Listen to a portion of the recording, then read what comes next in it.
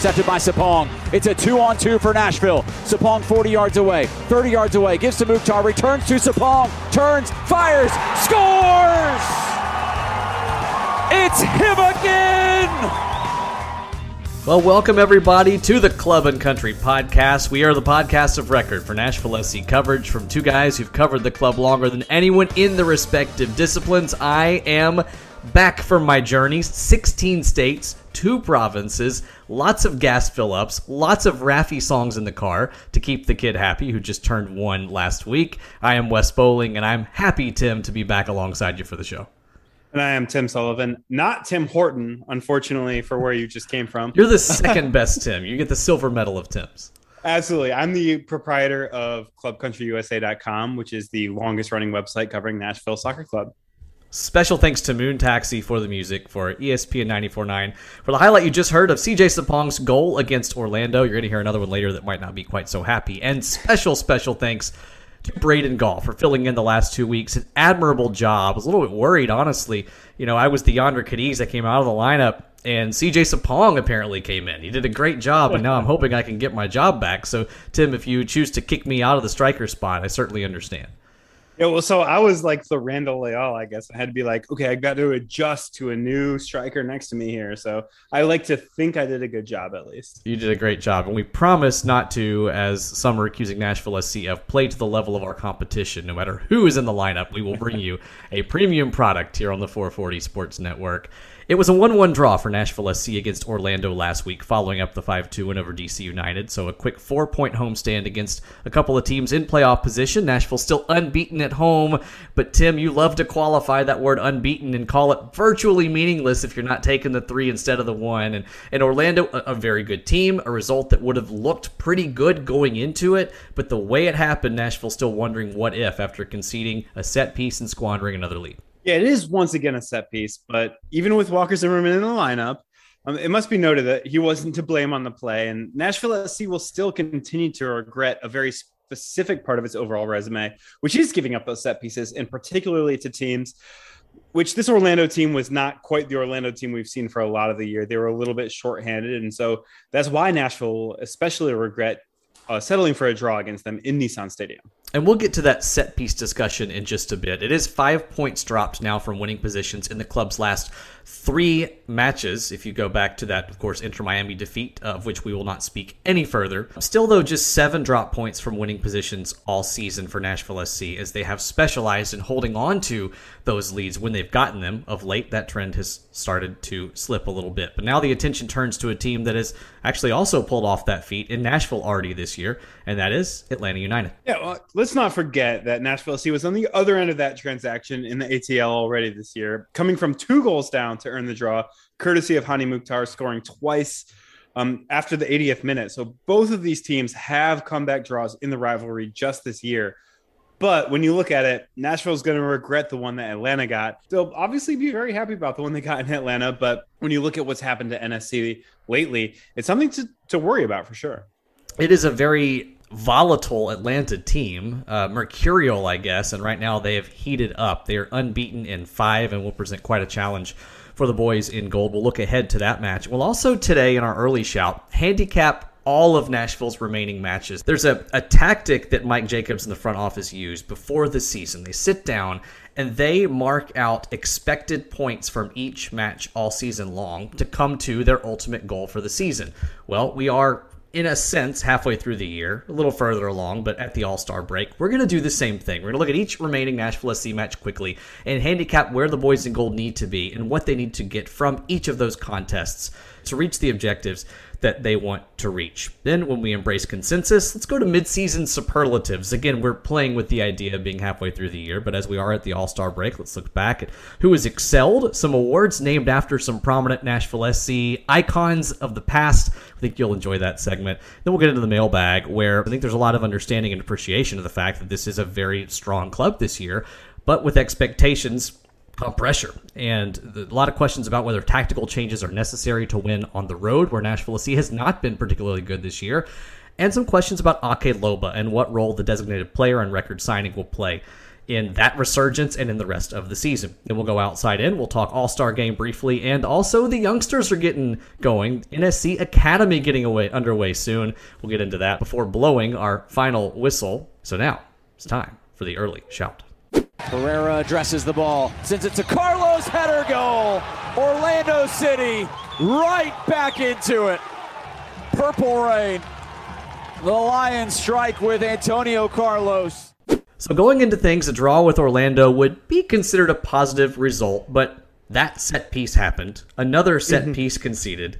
Another lead conceded, the second in 3 matches. And so, Tim, when you combine that with the stakes involved, a true 6-point type of match against a team neck and neck with Nashville in the standings, the team will be looking at the table and doing the math and wondering what could have been if they hadn't given that one up. Absolutely. Orlando was without Luis Nani. They were without Daryl Dike. Daryl Dike wasn't a surprise. He got hurt in the Gold Cup with the United States men's national team, but they were also without Pedro Gallese. So the boys in gold got a result, but given the diversion of Orlando that they played was not last year's Eastern Conference finalist. It was without probably its 3 best players, if we're being pretty realistic about it.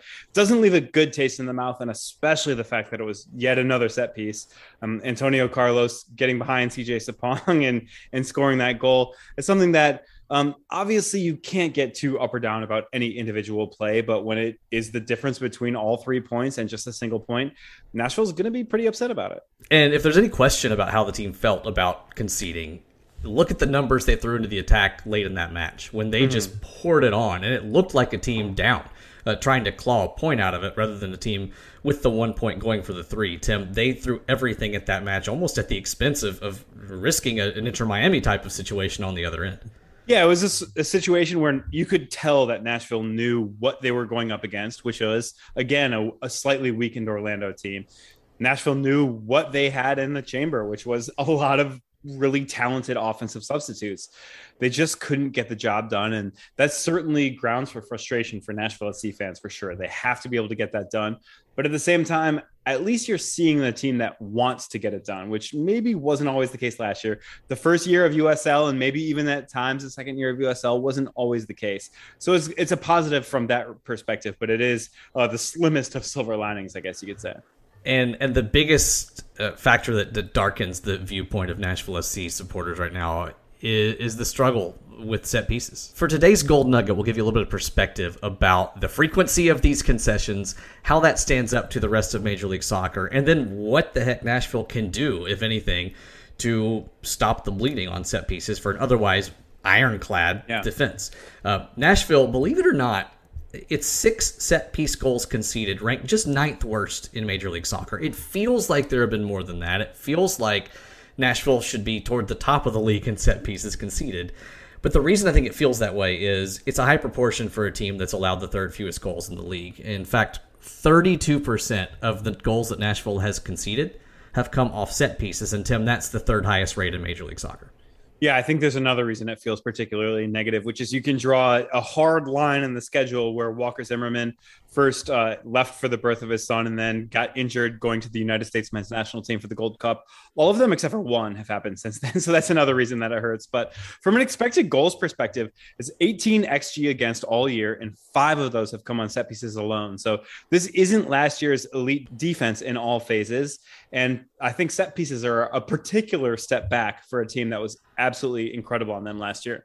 So you're implying causation then with Zimmerman's absence? Yeah, I mean, there's a lot of it. A lot of it is just being a guy who has the ability to feel where the ball is going to come and has the athletic ability to jump up and get his head on a ball. It's something that Nashville knows that Jack Mayer will be able to do. Right now, he might not quite be there. Of course, when you look at Orlando specifically, he was on the field when that set-piece goal to Antonio Carlos was given up, so he's not a panacea for this team by any stretch of the imagination.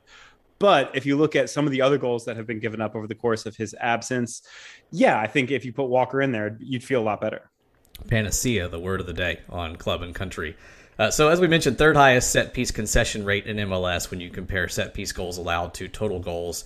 Atlanta, as we look ahead to the next match, has allowed even more than Nashville on set pieces, 8, which is 4th most in Major League Soccer. And just to compare that rate, I mentioned 32% of Nashville's goals conceded have come off set pieces. The average in Major League Soccer is 20%. That's the percentage of goals in the league this season that have come off of set pieces. So, reason for concern moving forward, now that Walker's back, do you expect that? I know he's not the ultimate panacea, but should we expect the leak to be tightened just a little bit? Yeah, I think if you expect it to be completely cleaned up, we saw over the midweek that that's not going to be the case. But I think we also saw a reason to believe that it's going to be better than it was against Toronto at home, than it was against Toronto on the road, for that matter, than it was against some of the other games in the time in between. Yes, the Orlando set piece given up was frustrating. It was not individually on him. And there are going to be situations where he can't do it all. But there are situations where he's a better piece than what we saw over the past few weeks. And that's not a knock on any of the other guys who are in the lineup. There's a reason this guy was the defensive player of the year. And Walker among the top players in MLS last season in both headed clearances and headed goals. Still looking for the production, but certainly Nashville hoping they can get the clearances out of him as well off the big blonde locks of the MLS All-Star. All right, so next up, as the front office and as Gary Smith surely sit down and discuss the same issue that we just talked about, which is clearing up these set piece challenges, there's another thing that they've been discussing throughout the year. And if you're unaware of this, we mentioned it in the open, but at the beginning of each season, Mike Jacobs, the front office staff, the coaching staff sit down and they evaluate each match. And they assign a point value they expect to get out of it. This is something Mike's talked about publicly once or twice, but they will say this is a match where we would, accept a minimum of 1 point. We'd accept 3. And there are some where they will say, this is a 0-pointer where anything we get is considered a bonus. Now, let's give the quick qualifier. That does not mean they're not trying to win every match. It's just a matter of projecting a reasonable number of points by the end of the season. And a few weeks ago when Mike Jacobs went on 94.9 and had a discussion about this, he said at that point the club was tracking exactly with where it wanted to be to reach the goal that it wanted to reach. So we thought we would do the same thing here for the remainder of the season. There are 14 matches left, 4 at home, a whopping 10 on the road because of this unbalanced schedule. Thank you, Tennessee Titans. Thank you, Garth Brooks, man. Well, man, I'll tell you what. He had some friends in very low places after they were unable to hear that concert because, of course, the thunder rolled and the lightning struck. Oh, my goodness. This guy is a pro. Well, the problem was they would have stayed all night. They weren't going down until the sun comes up. Tim has just pulled out his phone. Was that you're calling Braden to come back in? And Yeah. Wes, out of here. We need a backup, right there. Well, if tomorrow never comes, you'll know how much I love this show. Anyway, getting back to the topic we have abandoned for the past 90 seconds in a cataclysmic way. Assigning point values to each remaining match. Just 4 at home, 10 on the road. And we thought we would do that. We're not going to spend 5 minutes on each one of these, but just tick through quickly what we would expect Nashville SC to reasonably expect of itself in each of these games. So, the 4 home games, NYCFC, Orlando, Columbus, New York Red Bulls. That's 2 teams in playoff position. That's the defending MLS Cup champs in Columbus, and it's the team in New York that beat Nashville. Tim, any reason why the expectation for any of those 4 matches should be 1 instead of 3? Just to be clear, the difference between expectation and reality is there's a reasonable gap here. But I think if you're looking at expectations, the only one that Nashville SC should expect anything other than a win against would be New York City FC, which I have as the top team in the league. They haven't necessarily always lived up to that in terms of their finishing, in terms of their goalkeeping when Sean Johnson has been out a little bit this year. This is a team that's really, really, really good.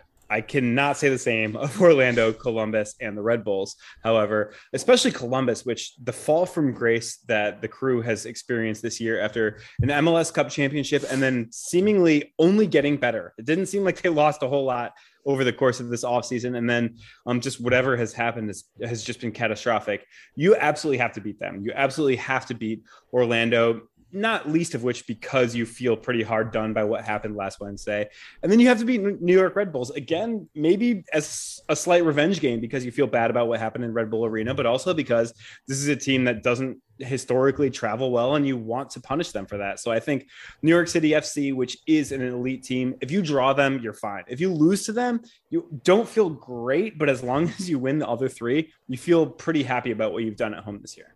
NYCFC just 2 wins and 3 draws in their 9 road matches so far this year. Red Bulls 1 win in 10. Yikes. Columbus, 2 wins in 11 away from home. And as we tick these off, it becomes even more apparent how brutal the road is in this league. I still think it's a 3-point match for that reason. However, if there is a team certainly that I'm going to give the respect to of saying 1 point is an acceptable result, it is definitely against that NYCFC team. No problem with that whatsoever. But now let's go to the road, and this is where things, I think, get really interesting for a Nashville SC team, Tim, that has still yet to win away from home, and I think we all pinpointed Miami as the chance for that to finally happen. Of course, that failed in spectacular fashion. And so now Nashville needs to pick up 3 points in some of these road matches. They need to figure it out. So we'll just tick through them quickly and just say 0, 1, or 3 points.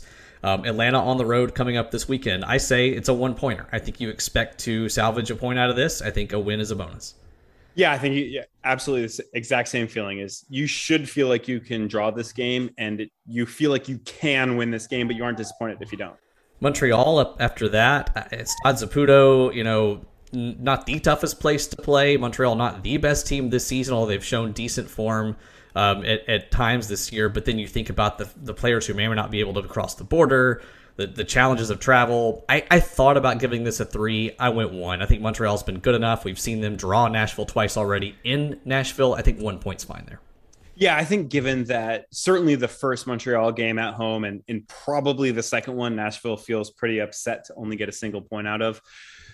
When you go on the road, life is a lot harder in MLS. And for some of the reasons that you mentioned, going to Canada is going to be particularly hard this year, even more hard than it typically is. I think it's similar to Atlanta's. You feel satisfied with 1 point, but you feel like this might be a game that you can steal all 3. I left town and went to Canada, and Toronto got bad again. They were starting to play okay. They drew Nashville. They beat New England on the road. And that's crazy because you left town and the podcast got good. I don't know. Oh, man, a dagger to my heart. Jeez, if you don't like the Garth Brooks puns, just tell me. Come on. All right, guys. So I might be taking a trip to injured reserve. Wounded my heart. So anyway, I go to Canada, and apparently I have some sort of fairy dust that sprinkles over Toronto as I'm flying through Pearson Airport on my way to Ottawa, and all of a sudden they got bad again. But when Nashville goes to Toronto, I still see a veteran group that knows what it's doing, especially at home. And I still say you get a point against Toronto. I think that's a reasonable expectation. Yeah, absolutely. I think, this is another contest where Nashville is going to feel like they are owed a little bit of retribution for feeling hard done in a previous match. And for that reason, I have it as a 3-pointer that if you only get 1, you're probably not disappointed. But the revenge factor really makes you feel like you want all 3 because you felt like you should have had them all before. So you're channeling your inner Davy Shepard there and saying only 3 is acceptable in Toronto. All the love to Davy, by the way. Absolutely. I went on a rant, and I made the mistake of not mentioning Davy in that. And he responded, like, man, just at me. Hey, we love Davy. He's great. Nashville Soccer Show, hosted by him and my brother, Will. Don't get us mixed up. Everybody else does. He and some other folks were pretty apoplectic, maybe too strong a word, maybe another good word of the day, by not getting all 3 in Toronto. I was not so much, but I think I see your point. I definitely think the way this Toronto team is playing, 3 is more likely there than in some other contests. I just have a hard time expecting it from a team that hasn't done it yet. So that's 3 draws for me in these first 3. That's a win and a couple draws for Tim. Miami and Chicago, do we need to spend much time on this? You got to get 3 out of both of those, right? Absolutely. Chicago's quite a bit worse at home than they are on the road, shockingly. So I think for that reason, when you look at a team that has historically underachieved its underlying numbers, you would like for Nashville to do that. Miami, again, another revenge game, both like a double revenge game because Nashville felt hard done by a draw in the first one, probably. So you absolutely need 6 points against those 2 teams. Yeah, you want to talk about conceding on set pieces. Chicago has given up 11 goals on set pieces this year, that back line. And it's such a fun group, right? It's a dynamic group to watch play. I enjoy watching their midfielders and forwards, but they are a reverse Nashville from last year in that they just don't have the back line, and they have an exciting attack. Yeah, 3 points in both of those. NYCFC is the first match for me that I say you count it as 0, and anything you take away is a bonus. I'm kind of approaching it from a similar angle, but I think Nashville SC has shown that when it goes against a team on the road that it feels like it's not necessarily as good as, that's when you really see the bunker down and you really see a team that can manage to scrape out a draw. We saw it against New England, for example. I think that same sort of game plan, obviously not the same tactical game plan necessarily, but the same sort of concepts that you would like to see in terms of holding for a draw are the sort of things that you can use to success in New York City. I think Nashville SC kind of using that game plan for the first time in a while, whereas I do believe that they're going to go for wins against Atlanta. I do believe that they're going to go for wins against Montreal. I do believe they're going to go for wins in basically every single one of these games until you get to New York City. I think they're really going to kind of hammer down and do exactly what they need to do to get a single point and maybe play for all three later in the match. Every time that Gary Smith is dead set on getting a point, he gets it. Absolutely. I've brought this up on the website before, is if you play a team for a second time, and we obviously don't know what's going to happen against New York City FC in a couple weeks here, but when he plays a team for the second time, he is not going to get beaten in the same way. No. He's not going to draw disappointingly in the same way. Of course, we saw this year against Miami. He did worse than drawing disappointingly in the same way because he went for it and got burned. But I think the second New York City FC game is going to be a really good litmus test for this, regardless of what happens in Nissan Stadium. So you've just mentioned your philosophy that Nashville SC could bunker a bit to try to preserve the point and should expect that against New York City. And then I'm looking at our notes and you've got 0 points listed for the next two road matches, DC and Philadelphia. Can I assume, not to steal your words, that you think Nashville might play a bit more open in those matches and so therefore they're more vulnerable and you start with 0 as a result of that? Or what's your logic there?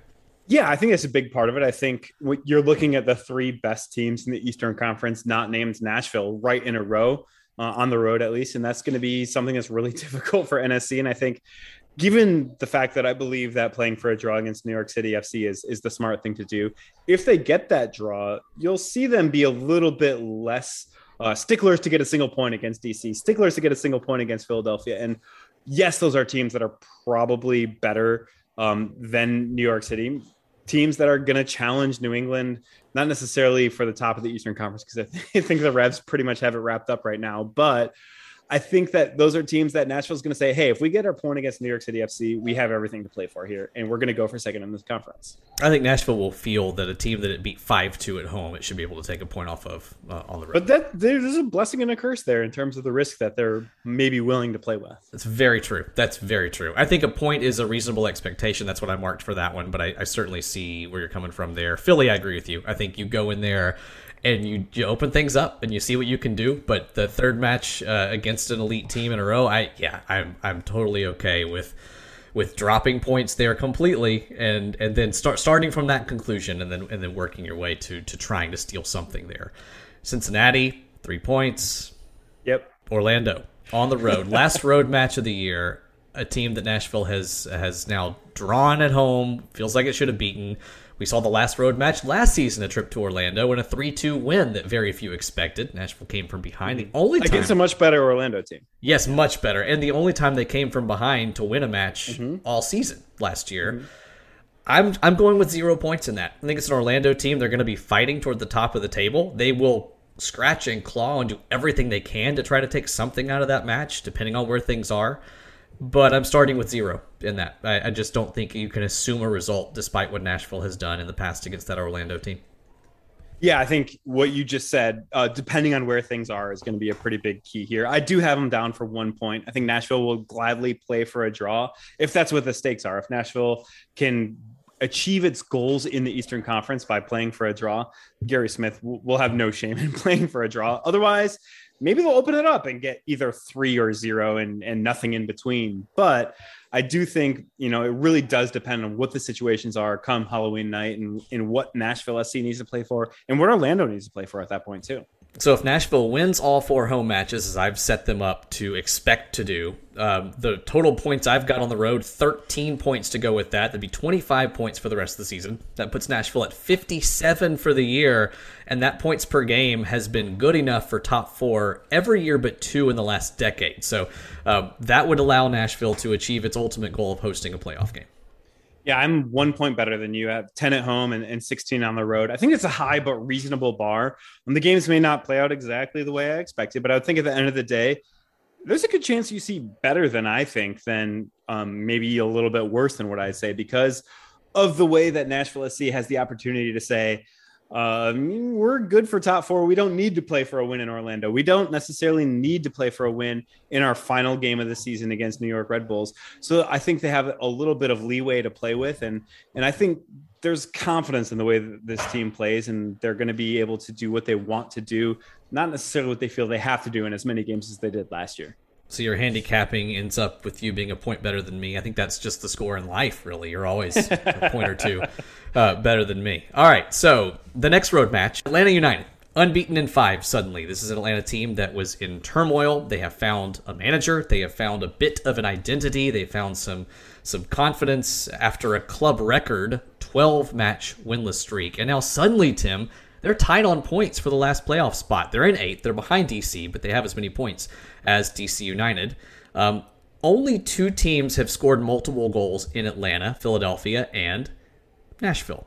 So the boys in gold have done it. Very few others have. And Atlanta, meanwhile, has scored 2 goals every time these 2 teams have met. Will that continue? Probably not, I would say. Atlanta has eclipsed 2 expected goals in 0 home games this year. That's crazy, by the way. That's crazy.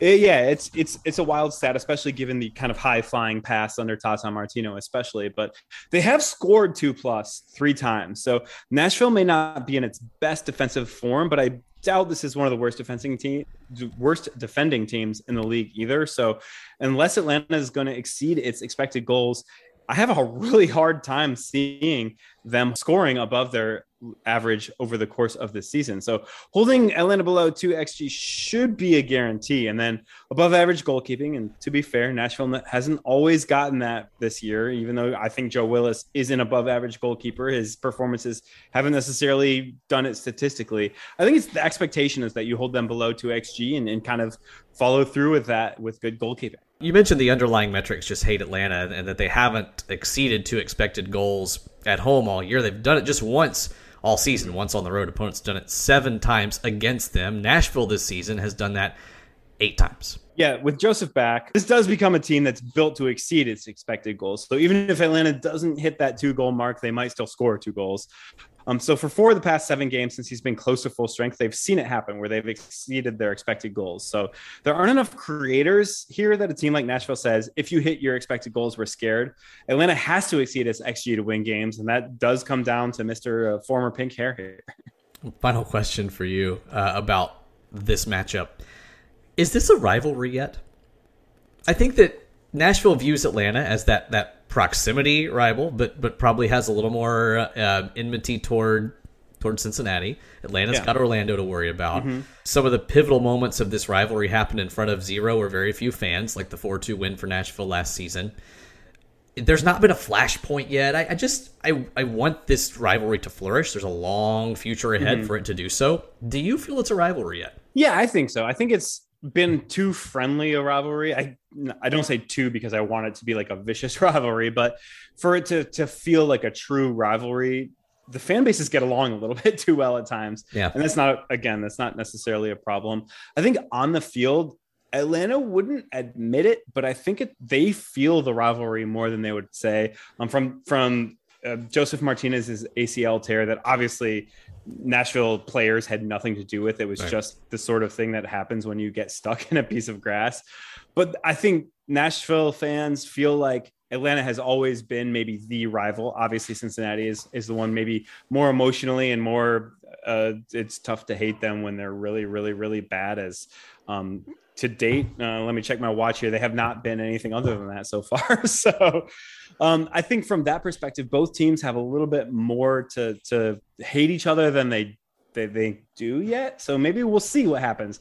It does need maybe that flashpoint, like you mentioned, to have something to kind of spur the deeper emotions than just, oh, we are proximity association people. Proximity association people. Yeah. PAP. Yeah. Yep. I do feel like the kindling is there, and it just needs a match. And so we will see if this weekend provides if that. This match. is the match. The match. Elegantly executed. Nicely done. That was Hani Mukhtar 83rd minute stuff right there. Well, let's move on now to Embrace Consensus, and we're going to have a little fun with some mid-season superlatives this time around, and we'll have a few different awards that we're going to give out, as again 20 games of 34 are gone, but the All-Star break gives us a chance to reflect just a little bit. And the first award we're going to give in honor of the man who led Nashville for the first 2 years and the only 2 years of USL, the Lebo Moloto Most Valuable Player Award so far this season. Who you got? Yeah, it would be very easy for me to say Hani Mukhtar or Charles Nana Kwabena, CJ Sapong. And that's why listeners know I won't do it. I don't do the easy thing, do I? Never. So until Dave Romney, so I'll do the other obvious thing. Until Dave Romney goes a minute without being actively on the pitch, or Nashville suddenly morphs into a bad defense with him out there, which I don't think is going to happen, it's Dave Romney. He's been such a key for this club, not just so far this year, but last year as well, that I have a hard time picking anyone other than Dave Romney. I will claim both Mukhtar and Sapong then, in your absence. No, just kidding. I won't do that. I'll at least play by the rules. I'll go Hani, and can't ignore Sapong's contributions, obviously, but Hani's 8 goals and 7 assists combined rank 5th in Major League Soccer, and I think he has been really the driving force behind so much of the attacking growth this season. So I will say Hani Mukhtar. I like your Romney answer. I think he could be the answer to, well, every one of these except for the Super Sub Award, obviously, because he has never been subbed in or subbed out for this team. However, in honor of the man who scored the clinching goal against North Carolina FC back in 2018 and many others in reserve duty, the Ropapa Mensa Super Sub Award. And apologies to those of you, by the way, who weren't around for USL. You'll have to endure and have had to endure the occasional USL inside joke, but there's a fun history to research. Just drop by clubcountryusa.com or the Nashville Soccer Archive and check it out. Anyway, the Ropapa Mensa Super Sub Award so far for me, it's Luke Hawkinson. And yeah, he had the brace against Toronto, but he's also been the most used sub this year. He's come in 11 times in reserve duty, and he has the second highest points per match of any player while on the field. Only Dylan Nealis has more. So I think Luke Hawkinson, in a year where you can't say there's been a guy that Nashville can put in and he just scores late, like they wish maybe a Yonder Cadiz could do, or Daniel Rios now. I think Luke Hawkinson is the name that jumps out. Yeah, absolutely. I think I'm going to switch mine to Dylan Nealis with that little stat you just There you go. but in reality, I'm going to cast a futures bet here, and it's Ake Loba. My only worry about Loba is that he gets game fit and gets 90-minute game fit, and he's in the starting lineup, and he bypasses this category entirely because he doesn't need to come off the bench a whole lot more. Obviously, a guy who is still looking for that kind of signature moment in a Nashville SC jersey, and maybe he's getting to a point where it comes where he doesn't have to come off the bench, but I do believe that when he does start making an impact, it will still be when he's coming off the bench, and thus I am casting my futures bet as the Ropapa Mensa Super Sub for Ake Loba. From your mouth to Gary's ears. In 2018, in the last match of the regular season, Nashville SC found itself in a challenging position. It had dropped points in previous matches that meant that it was playing for its playoff future against the number 1 team in the league. And believe it or not, the number 1 team in the league, a long time ago and 1 league ago, was FC Cincinnati. A whole world ago. A whole universe ago. And Bolu Akinyoti, a defensive midfielder, a backbone player, stepped in, took a shot, and sent a rocket that would have still been floating in the air 3 years later, except that it found the back of the net. It allowed Nashville to equalize 3-3 and clinch its playoff spot. We will now give the Bolu Akinyoti Goal of the Year to date. Yeah, I can't decide between 2 anti-Canadian strikes, with all due respect to your lovely bride, who is a Canadian. But my 2 options are Luke Hawkinson's second goal to beat Toronto FC in Nissan Stadium, and Abu Damadi's beautiful header to get a draw against CF Montreal. I think those are the only 2 strikes so far this year, and that's because of the context in which they occurred, which were either to salvage a draw for Damadi or to win a game for Hawkinson. My wife claims Atletico Ottawa, so you're safe. Atletico, they say. I think they should if they don't. They definitely should. We're going to work on that. I don't know. It's a bilingual market. We'll see how that would go. But then again, Atletico is neither of the 2 languages that they speak in that market. So who knows? We'll just keep calling them the Fury as God intended.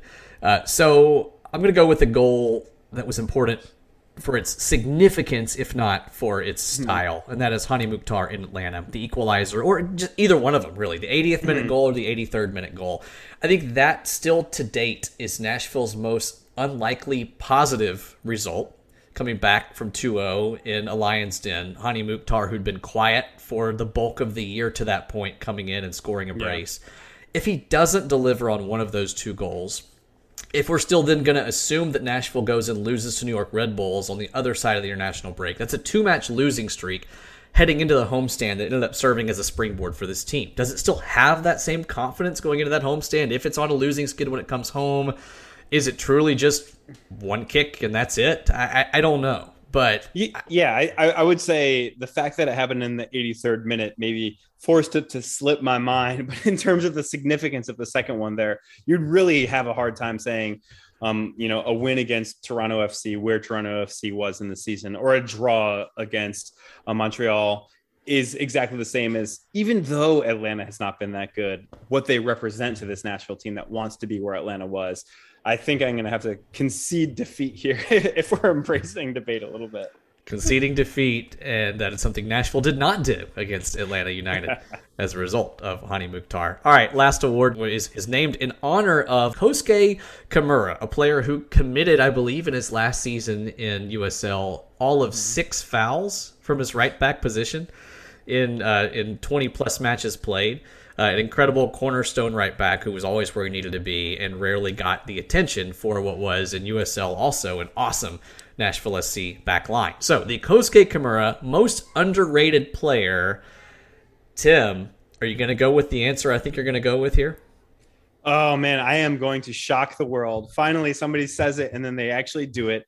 I'm not going to go with Dave Romney. What? Believe it or not. It is Ta Brian Anunga that he wins the award despite the fact that he's receiving the amount of appreciation that he's received so far this season. Says a lot about where I think he's gone so far in terms of his development, in terms of his future. That says exactly how great he's been. And I think the fact that a guy who suddenly is on the tips of the tongues of the MLS intelligentsia, on the tips of the tongues of a lot of the MLS fan base in Nashville and beyond, is something that really speaks a lot to how he's developed. Who would have imagined, after being bought for $50,000 from Charleston Battery, a player who was very well respected in USL, but known as much for his yellow cards and physicality, perhaps, as he was for his intelligence on the pitch that he has shown in Nashville, and his development has been awesome. Do you think he was the most important player during the Gold Cup break with Anibal out? Of course, he ended up being injured. Anibal, Walker, Alistair, we know the guys who weren't around.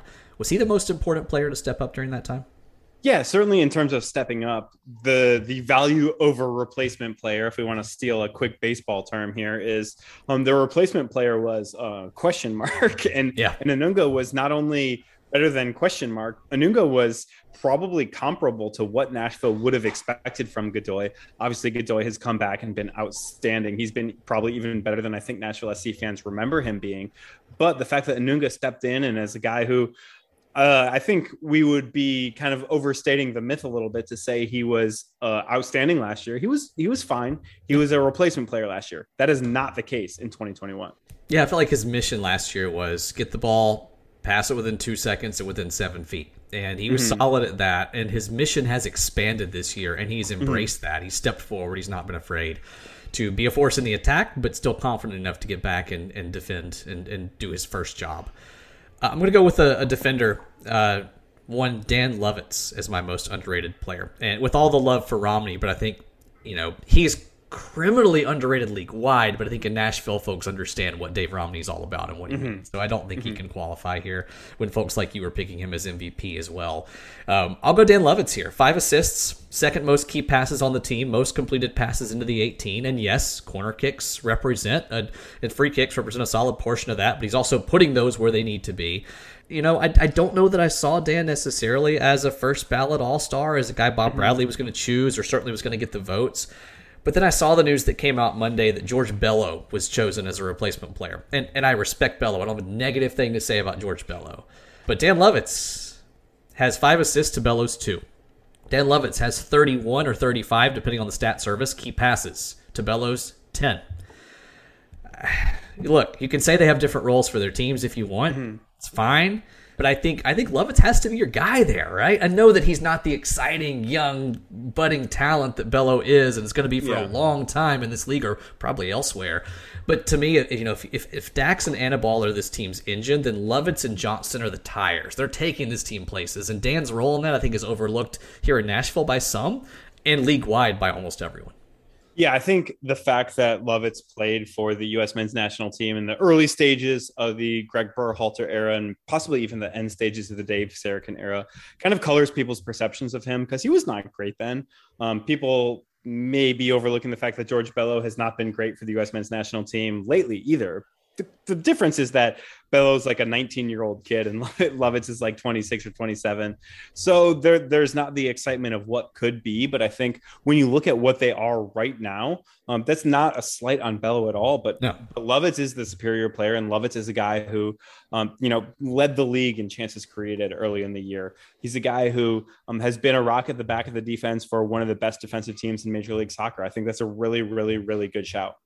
So Dan Lovitz, I don't just like it. I love it. I love what Dan is giving this team. All right, let's head to the mailbag now. Some penetrating questions from many of you. And we'll start with a couplet here, a couple of questions that are similar enough that we're going to bind them together. John Mueller asks, Nashville SC is notorious for playing up or down to its competition. What type of change would turn this team into the buzzsaw I think it could be? And Robbie Aces reflects a similar sentiment. Given the ongoing slate of unproductive away matches, do you anticipate significant tactical changes from Gary Smith or more of a trust the plan we've got approach to get it right?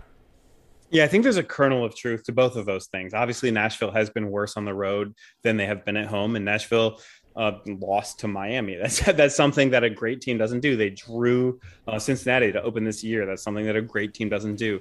However, the opponent variant performance reputation is a little bit overstated. The way that Nashville played poorly against FCC in the opener, for example, it's just a complete outlier. That was a domination from an expected goals perspective. And the squad was unlucky to have to settle for a draw. The road loss to Miami that I just mentioned was even more frustrating. It was more similar than it seems. IMCF played for a draw the whole game, and Nashville recognized a little bit too late in that second half that the Herons were gunning for a win. And obviously the stoppage time winner for Inter Miami was something that every Nashville fan wishes they could take back. I think the main thing, to Rob's point in particular, is to have confidence regardless of the situation. Drawing New England on the road is perhaps literally the best possible result so far this season for any team. But Nashville might have been able to win without trying these stars against tired legs approach, putting in Hani Mukhtar late, putting in CJ Sapong late. They might have had a chance to say, hey, these guys against a depleted New England team might be able to get all 3 points. Be confident in Hani and your striker depth to batter these guys all game, maybe. And then if it's going to play out that you need to settle for a draw, you do that. Of course, this doesn't necessarily answer John's full question, but while I agree NSC does tend to play down to weaken competition, the approach is the same that kind of overcomes this hurdle, which is to believe in yourself, to take all 3 and execute a game plan accordingly. Sure, and that more aggressive approach involves opening the club to risks on the back end. But I think the set piece struggle. With Dave Romney back there. Yeah, your MVP / almost most underrated player. But the set piece struggles almost are kind of in a perverse way reassuring in that respect. That that 1/3 of Nashville's goals almost this season that they've allowed have come on set pieces, and so if you're opening things up, you're a little more worried about counterattacks than you are necessarily about set pieces, although certainly one can result from the other. Nashville's allowed the 4th fewest goals from open play. They've not allowed, according to WhoScored.com, a single counterattack goal this season. And I'm thinking about that and trying to interpret that in my own lens. I'm not thinking of any. I think that's about right. So I think what that tells me is the defense is strong enough to withstand a more liberal attacking mindset. Yeah, they're going to concede some free kicks and corner kicks when they give up breaks the other way, and they're going to have to figure that out. But I think it's better to be leaky on set pieces and good overall defensively than it is the other way around, where you don't feel like you can open things up because you're just going to get torched the other way, a la whenever FC Cincinnati tries to go for a game. Yeah, I think that there's something fair to be said for that. If you're attacking in the run of play, you can give up set piece or you can give up counter-attacking goals. But Nashville SC isn't doing that despite being more attacking in the run of play. And set piece goals, while they are important, they're kind of like special teams in football. It's something that's almost completely separate from the run of play, and you can't necessarily kind of score it on the same scale as those sorts of things. And it's something that Nashville can say, hey, either we can give up fewer corner kicks or we can defend those corner kicks better. Obviously, we've mentioned earlier in this podcast that we expect them to defend the corner kicks better with Walker Zimmerman and possibly with a guy with Zimmerman's athleticism on the pitch. Maybe they give up fewer of those. Maybe they give up fewer fouls in attacking zones for the opponent too. So those are the sorts of things that aren't necessarily directly related to how attacking Nashville wants to be. Chris Hull always brings great questions. This one he asks, what the likelihood is that CJ Sapong catches Greg Berhalter's eye for a short stint at the U.S. men's national team, and how useful could he be at a team position that is shallow and injured? I would absolutely love for this to happen. I love CJ Sapong as a player. I love CJ Sapong as a representative of Nashville. I think he's a really good dude. Started a charity when he was in Philadelphia about gardening for underserved communities. Could not be a better guy. Putting on my U.S. men's national team fan hat here, he's a guy whose skill set is probably the sort of thing that isn't necessarily exactly what Greg Berhalter's looking for. He's kind of your classic United States striker who's kind of a try-hard guy who doesn't necessarily have the best technical skill, but still manages to get it done. So I think it makes a little bit more sense to go for a guy who maybe has that technical ability and is on a similar hot streak. For example, Ricardo Pepi of FC Dallas is a guy who didn't start the year particularly well, but lately is scoring almost as frequently as CJ is. And I think he has more of a future to build with this U.S. men's national team in terms of if he gets these first few caps, building and kind of saying, hey, this is going to be my spot for the future. It hasn't been seized by a guy like Josh Sargent, for example. It hasn't been seized by a guy like Timothy Weah or Pifak. These are guys who I can beat. And if Ricardo Pepi shows that he can beat those guys on the depth chart, potentially a move to Europe is in his future as well. Look, I'm all about prepping for the future, and I'm all about Ricardo Pepi. 9 goals this year for a youngster in Major League Soccer. He's been just awesome for a Dallas team that's had some pretty bleak moments otherwise. He's helped resurrect them out of that. So I see the value of youth from a long-term perspective, but these matches are significant. Short-term, they need to win. They need to get results. And CJ Sapong is a proven goal scorer who better replicates, I think, in a lot of ways what Zardes does, but he has the savvy, too. That's what gets me. He has the savvy to create against cagey defenses. He has certainly the ability to slide into a locker room right away. Not that Pepi doesn't, but as a veteran, he has familiarity and connections with these guys. I think Sapong's the better option between the two of them in the short term, even as I completely agree about Pepi's projectability. I think you need results now. This would be short term, and I think CJ's your guy. Yeah, I think if you're looking for a guy to be exactly Gyasi Zardes, maybe not quite as good, you have the intelligence and you have the athleticism. Those are the two things that those guys, CJ and Gyasi, share in common. Ricardo Pepi is a guy who's still developing some of that stuff, particularly in the game savvy sort of things. He is a better technical player than probably either of those guys, to be honest. But I think you have a very good point in that. Like for like, CJ is the closest you're going to get to Gyasi Zardes in this league. Tracy Edwards reaches out with a couple of great questions. He asks about Loba's lack of minutes. Shouldn't we have attempted to practice Loba, he says, in 4 attacker formations in advance of the playoffs? If and when you fall behind in a playoff match, you're going to need to shed the reluctance to play Loba with the big 3. Why not try it out at home recently? Yeah, so I'm going to first, before I even give the rest of my answer, say, in my projected lineups, I've been trying to say, hey, here has to be a situation where Nashville goes back to maybe that more typical 4-2-3-1, because then you can get 4 attackers on the pitch, and then you can get maybe Ake Loba into the situation. But I think from this point, there's maybe not a satisfying answer, honestly. He's just not game fit. He didn't get 90s for Monterrey. A 70-minute outing to open May was his last start for Rayados, and he only got a few minutes against Columbus, even though he scored against them in the CONCACAF Champions League. And he didn't even practice for Nashville for 2 months after that. So like everyone else, I would love for him to be in better game shape, but the reality is he's just not yet. And Gary Smith has been pretty open about that, saying, hey, this is a guy that we're working to fitness, and we'll see when that happens. But when he is fit, does it mean that Nashville goes to some sort of attacking front 4 rather than this highly prolific front 3 that we've seen? I don't even necessarily know that you want to mess with the chemistry there. Yeah, that's the thing, right? All things being equal, you love what Loba can bring.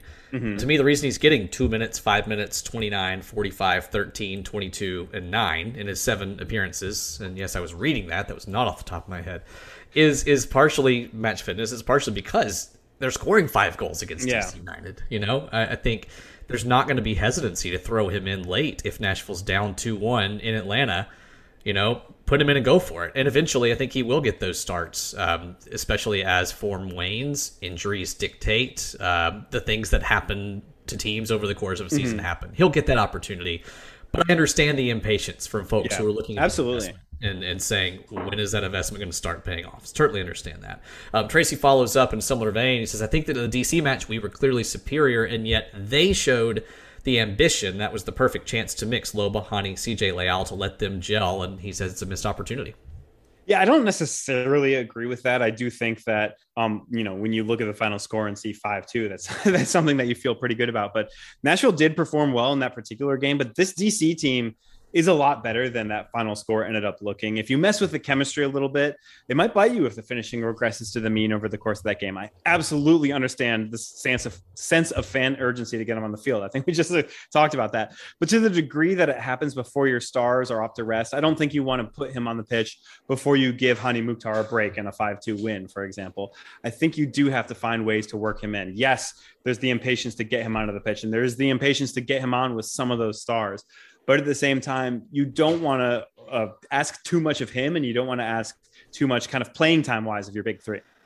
Moving outside in, Tim, a lot of folks in Nashville are getting their first exposure to the MLS All-Star Game. Obviously, there was not one last year, so this will be the first time a Nashville SC player is going to participate, Walker Zimmerman being that man. Wednesday, Los Angeles, it is MLS versus Liga MX. How much do we care? I care about it in terms of the big picture. In terms of what it means, who wins the game, probably not a whole lot. I mean, regular listeners know I absolutely love MLS versus Liga MX as kind of a concept. But All-Star games are supposed to be exhibitions and generally pretty easygoing ones. I would much rather see a ton of bangers. Sorry to Andre Blake or whomever if they're scored on you, but I would much rather see a ton of bangers and kind of an NBA style like these guys are kind of going half speed, except when they have the opportunity to score. I would like to see MLS win, but I don't think it means as much necessarily as a competitive game would be against an MLS team versus a Liga MX team.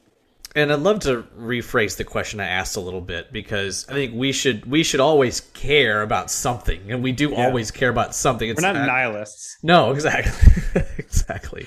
The better question that I should ask probably is, how should we watch this match? If we're not watching for a result, are we watching for individual skill? Are we watching to see if things get a little bit chippy between the two leagues?